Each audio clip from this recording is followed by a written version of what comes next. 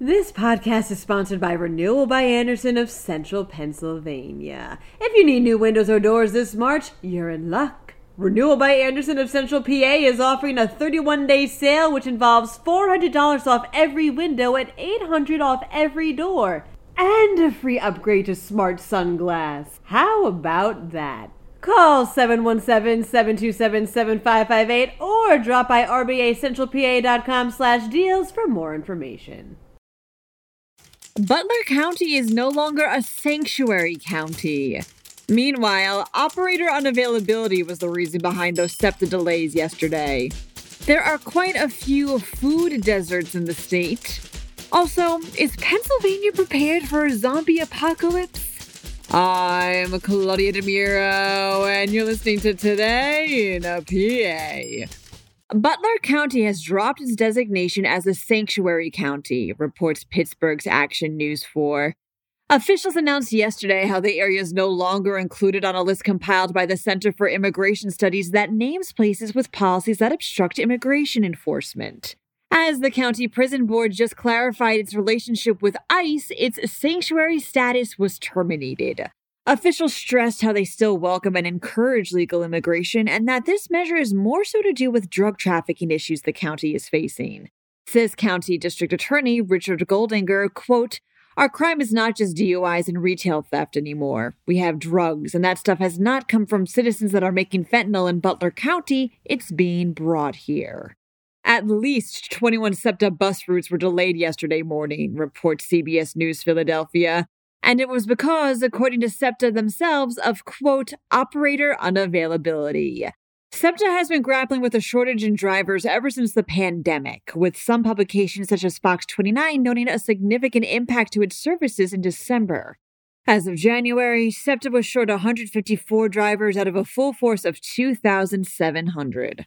In order to see if a place is what they call a food desert, the USDA takes a look at average income, vehicle ownership, and the location of food stores selling healthy food in the area, states PhillyBurbs.com. The department then looks at the distance to a supermarket or grocery store, applying different standards for urban and rural communities and excluding places like BJ's, since they're members only.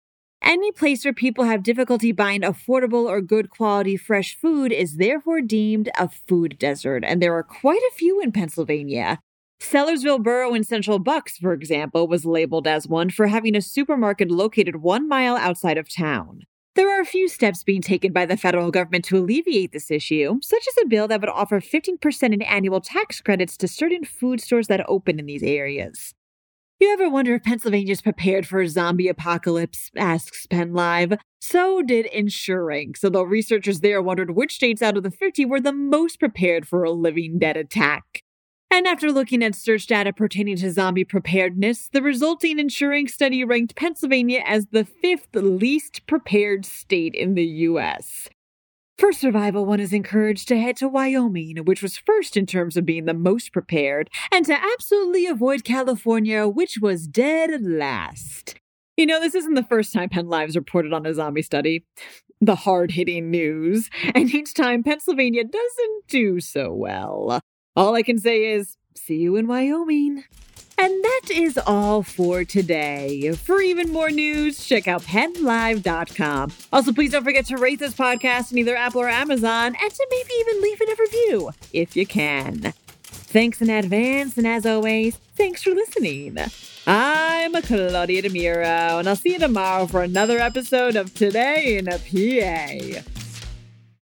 This podcast is sponsored by Renewal by Andersen of Central Pennsylvania. If you need new windows or doors this March, you're in luck. Renewal by Andersen of Central PA is offering a 31-day sale which involves $400 off every window and $800 off every door. And a free upgrade to smart sunglass. How about that? Call 717-727-7558 or drop by rbacentralpa.com/deals for more information.